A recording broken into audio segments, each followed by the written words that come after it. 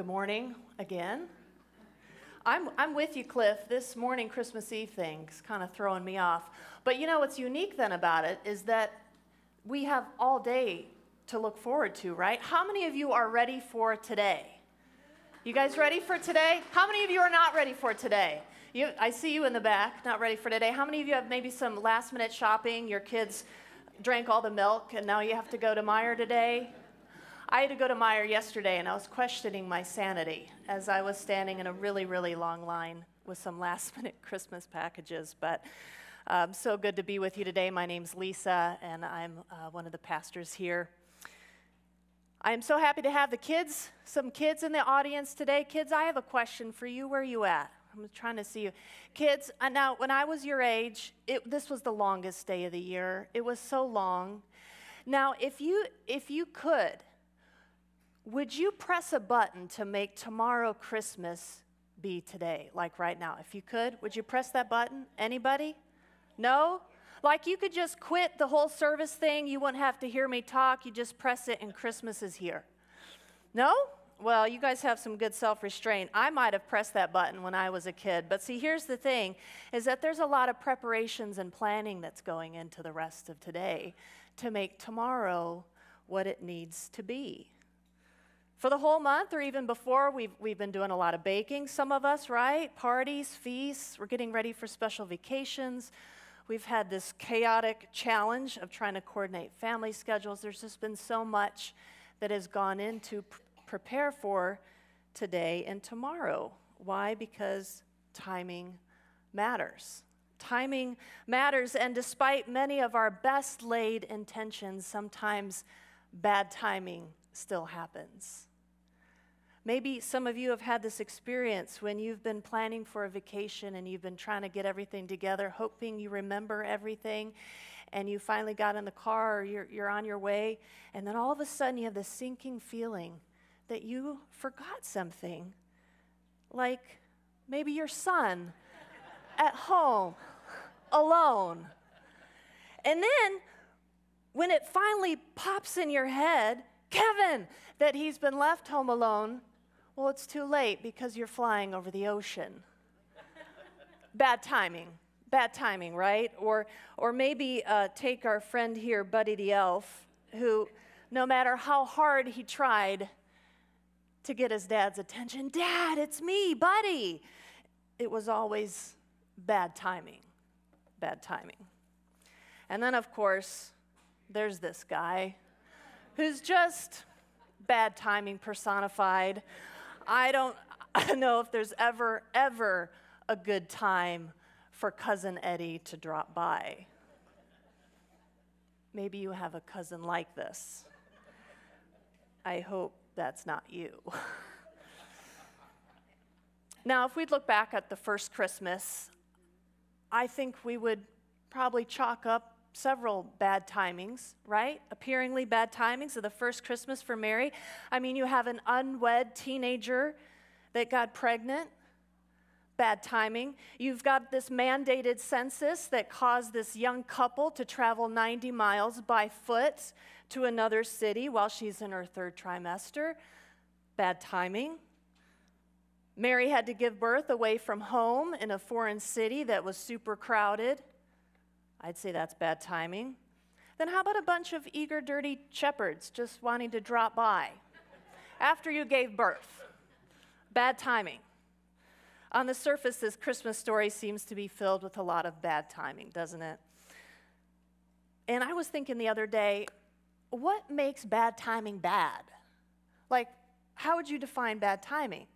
And as I thought about it, I thought, well, simply, I just don't get what I want when I want it. That sounds like bad timing. So maybe we could chalk it up as not comfortable and not convenient. So what makes something good timing?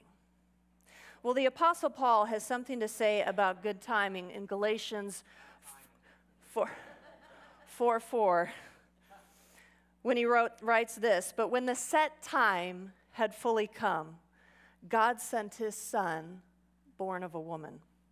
Now, some translations would say, when the fullness of time had come. So in other words, time had reached its completeness, not lacking. Everything happened when it needed to happen. Everything was filled up. All the bases were covered. All the I's were dotted. All the T's were crossed. Every second, every minute, every hour, every day, every week, every month, every year, every decade, every century, every millennium. Paul writes, when the set time had fully come. In other words, he's saying it was the right time. When all that needed to be completed was completed, God sent his son to be born of a woman. Now, from what we know of the story, was God's timing comfortable or convenient? Many would argue no. But I can guarantee you that the timing of God was careful and it was complete. God thinks things through and he does it with love. He's not careless. He's careful. And he's complete. And that's good timing. So if I had a chance, I'd say, Paul, can you tell me a little bit more about that? Like this whole full timing, when the full timing came? What was God orchestrating for this timing of the birth of Jesus to be complete? Because it just seems to appear that there was a lot of less than ideal situations in this story. Now, clearly, we'll never know the answer to that because the mind of God is too deep and it's too big and it's too mysterious and too infinite and too wise. We won't know. However, I think there's a few clues in our passage today, and I also think there's a few clues from history that will lead us to some cool discoveries about the careful and the complete timing of God. Now, before we move into Luke 2, I just want to draw your attention to something in Luke 1 by observation. And if you recall, we're learning of this birth narrative, and we meet these characters, Zechariah and Elizabeth, the old people who got pregnant, surprise. But what was so amazing about Zechariah and Elizabeth is that they were still in faithful service to God. He was a priest. And what's crazy about that, it had been 400 years since fresh revelation from God. And so you have this Jewish spirituality that had transcended time of silence. You have these Jews that are still holding on to hope that the Messiah is going to come. And when they have this divine encounter with the angel, they break out into song, and their songs are actually filled with rich theology and prophecy. And we find that with Mary too. And if you fast forward in the story, we find that with Simeon and Anna as well. So there is this rich Jewish spirituality that is happening at the time of the story of Jesus. And I got to believe that it's getting them poised and primed for his coming. 2,000 years of poetry and prophecy and stories and images and visions, and they were ready. So let's jump into Luke 2 in our passage. In verse 1, we read this. In those days, Caesar Augustus issued a decree that a census should be taken of the entire Roman world. This was the first census that took place while Quirinius was governor of Syria. And everyone went to their own town to register. Now, to draw your attention to a few things, in those days, Caesar Augustus was Rome's first emperor. So he was the top dog. He had all the power in the world. And what did he decide to do with his power? Well, one of the things is that he decided, I'm going to issue a decree for a census for my entire empire. He wanted to count every single person, every single head. Why? I would say mostly for taxation purposes, right? Money. So he decrees for this census to happen, and what that required then is for everyone to leave their town and register. Not convenient. And something that would be a massive undertaking. So my question is, how is everyone going to be able to do this? How are you going to move all these pieces, these people from place to place? I mean, do you have any idea how big this Roman Empire was at the time? You guys ready for a super duper fast history lesson today on Christmas Eve? Yes, you are. I know you are. Well, another factor I want to draw your attention to is what we call Pax Romana. So it means Roman peace. Caesar Augustus is most well known for 200 years of stability across his empire. Now, when I heard Pax Romana, it sounds like an Italian wrestling arena, you know? But it was actually a time of peace. And if we look at a map here, the region extended from way up here in like northern Great Britain across this entire region. Here's the Mediterranean Sea, all the way down to what we would consider modern day Iraq. And so this was Roman domination. There weren't many wars. There was economic prosperity. There was unity. There was flourishing trade, unprecedented peace, power, and expansion.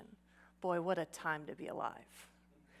Now, because of this enabled better traveling to happen for people going from cultures and countries, place to place. So that's a good thing. And speaking of traveling, roads would be nice, because I don't think there were planes then. And did you know that Rome is attributed for a very sophisticated, the Roman Empire was attributed for a very sophisticated road system, and that's what all these yellow lines are. So they didn't invent concrete, but they certainly knew how to use it well. And again, this road system just covered the entire expanse of the empire. So I think roads are helpful when people are traveling. This was also the time, they say, around the year 6 BC, that Caesar Augustus erected these pillars. And they were at the center of Rome, and so out of that, all the roads spread, and that's where we get our saying, all roads lead to Rome. All roads lead to Rome. Well, another development at that time was the spread of Greek language. I think that's important when you're trying to communicate across a wide empire. So Koine Greek was something that started to spread towards the east, and this is where this kind of shadowy area is where Koine Greek was. Latin was mostly to the left. But it was a common second language at the time, and it was used not only in academia, but also in commerce, and allowed for better trade, and it allowed people to communicate. So between all these factors of you have this Jewish spirituality, stability of the empire, roads, and language, we are seeing some rather large-scale developments, aren't we, that are going into this time when Caesar Augustus decreed the census. So now back to our story. Where was Joseph and Mary coming from? Well, in Luke 2:4, we read, "So Joseph also went up from the town of Nazareth in Galilee to Judea, to Bethlehem, the town of David, because he belonged to the house and line of David.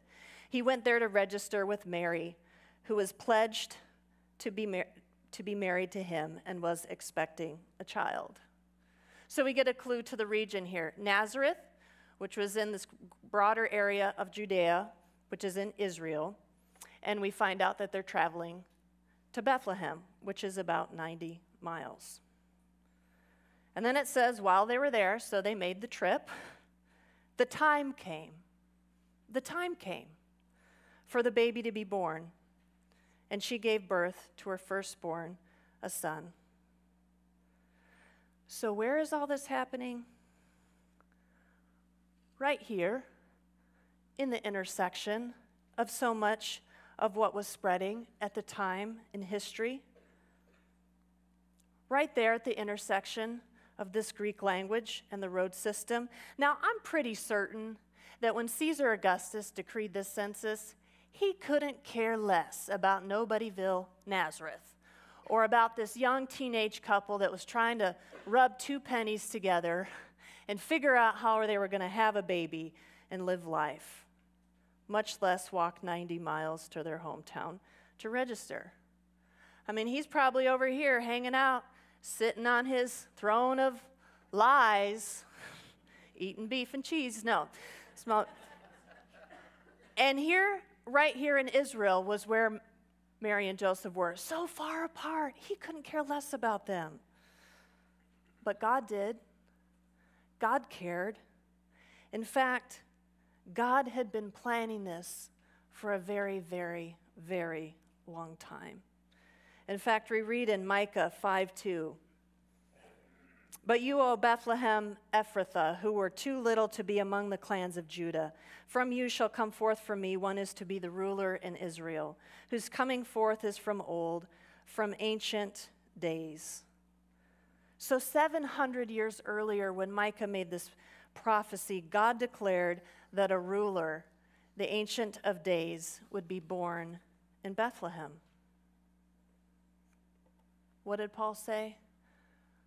But when the set time had fully come, God sent his son, born of a woman. You mean to tell me that God uses rulers like Caesar Augustus, who hunger for domination, to set the stage for the timing of the birth of his son, Jesus? Yeah. You mean God worked through technological and cultural advances like roads and language to set the stage for the setting of the time of the birth of his son, Jesus? Yeah. You mean God actually uses government orders to set the stage for the timing for the birth of his son, Jesus? Yeah. Because God works through everything, places and cultures and systems, and even imperfect rulers, to accomplish his careful and complete timing. And when that timing came, God didn't hesitate to spread the news. We continue reading this, and there were shepherds living out in the fields nearby, keeping watch over their flocks at night. An angel of the Lord appeared to them, and the glory of the Lord shone around them, and they were terrified. I mean, can you imagine? We probably can't. A bunch of shepherds out on a field at night doing their thing, minding their own business, and all of a sudden out breaks in the sky this bright light, this angel to announce this news. Of course they were terrified. Of course. And what does the angel say? Do not be afraid. I bring you good news that will cause great joy for all the people. And get this, today. Today, in the town of David, a Savior has been born to you. He is the Messiah, the Lord. Today. Today. Not yesterday, not tomorrow, but today. Today finally came. The set time had finally come. And so God sent his son, born of a woman. The complete and careful plan of God declared through the angels to a bunch of shepherds today in the city of David, a Savior has been born to you. He is the Messiah, the Lord.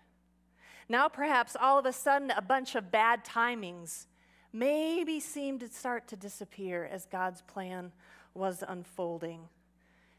God knew the bigger story he was writing. And all these seemingly unrelated factors at this macro level, economics and politics and cultural advancement and even geography, were all converging to this set moment in time for Jesus to be born. And I doubt Mary and Joseph, were laying in bed at night saying, "Oh man, can you believe this? This is the best timing for our son to be born." I mean, talk about a time in history when all things are lining up and we have the best chance for the news of his life, death, and resurrection to spread. We have this common second language. That's going to be helpful when scriptures are written about his life. I doubt they said that. They had no clue.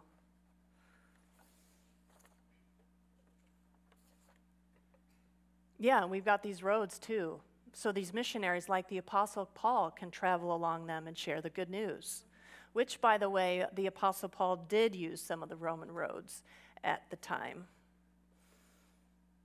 Mary and Joseph had no idea the bigger picture of what God was doing in their life and what that meant for human history. But you know what they did know? What the shepherds told them. And Scripture tells us that the shepherds received the news from the angels, and they hurried off and found Mary and Joseph, and then they said the same thing to them. They had to pass on the news. So they probably said something like, "Mary and Joseph, today in the city of David, a Savior has been born to you." They're like, yeah, he's here, the Messiah, the Lord. And I love how in this declaration, the angels had said, to you, to you, to you, a Savior has been born to you.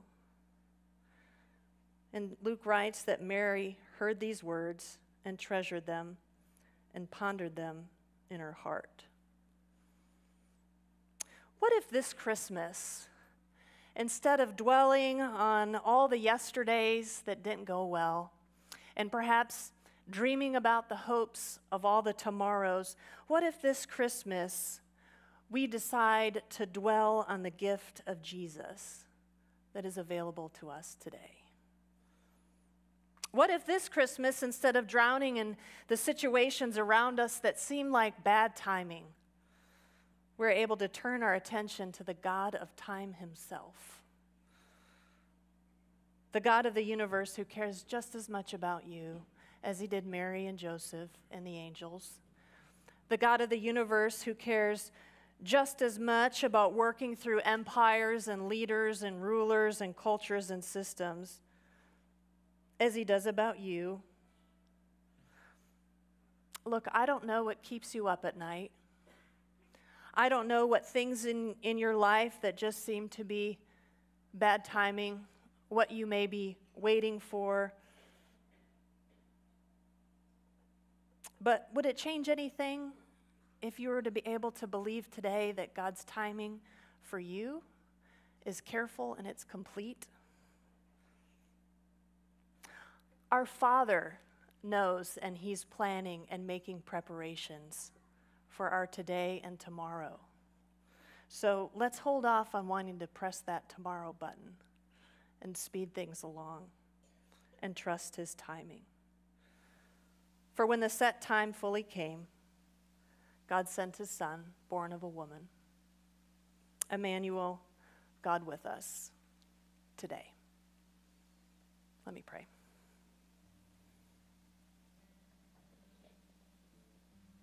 Father, we thank you for the perfect gift of your Son, Jesus.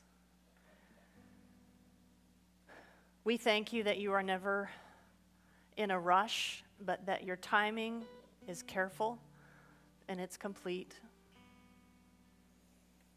God, help us to trust you in that. And God, in our waiting, in our confusion, and in our frustrations, Lord, I pray that you would draw near and fill us with your peace and your perspective.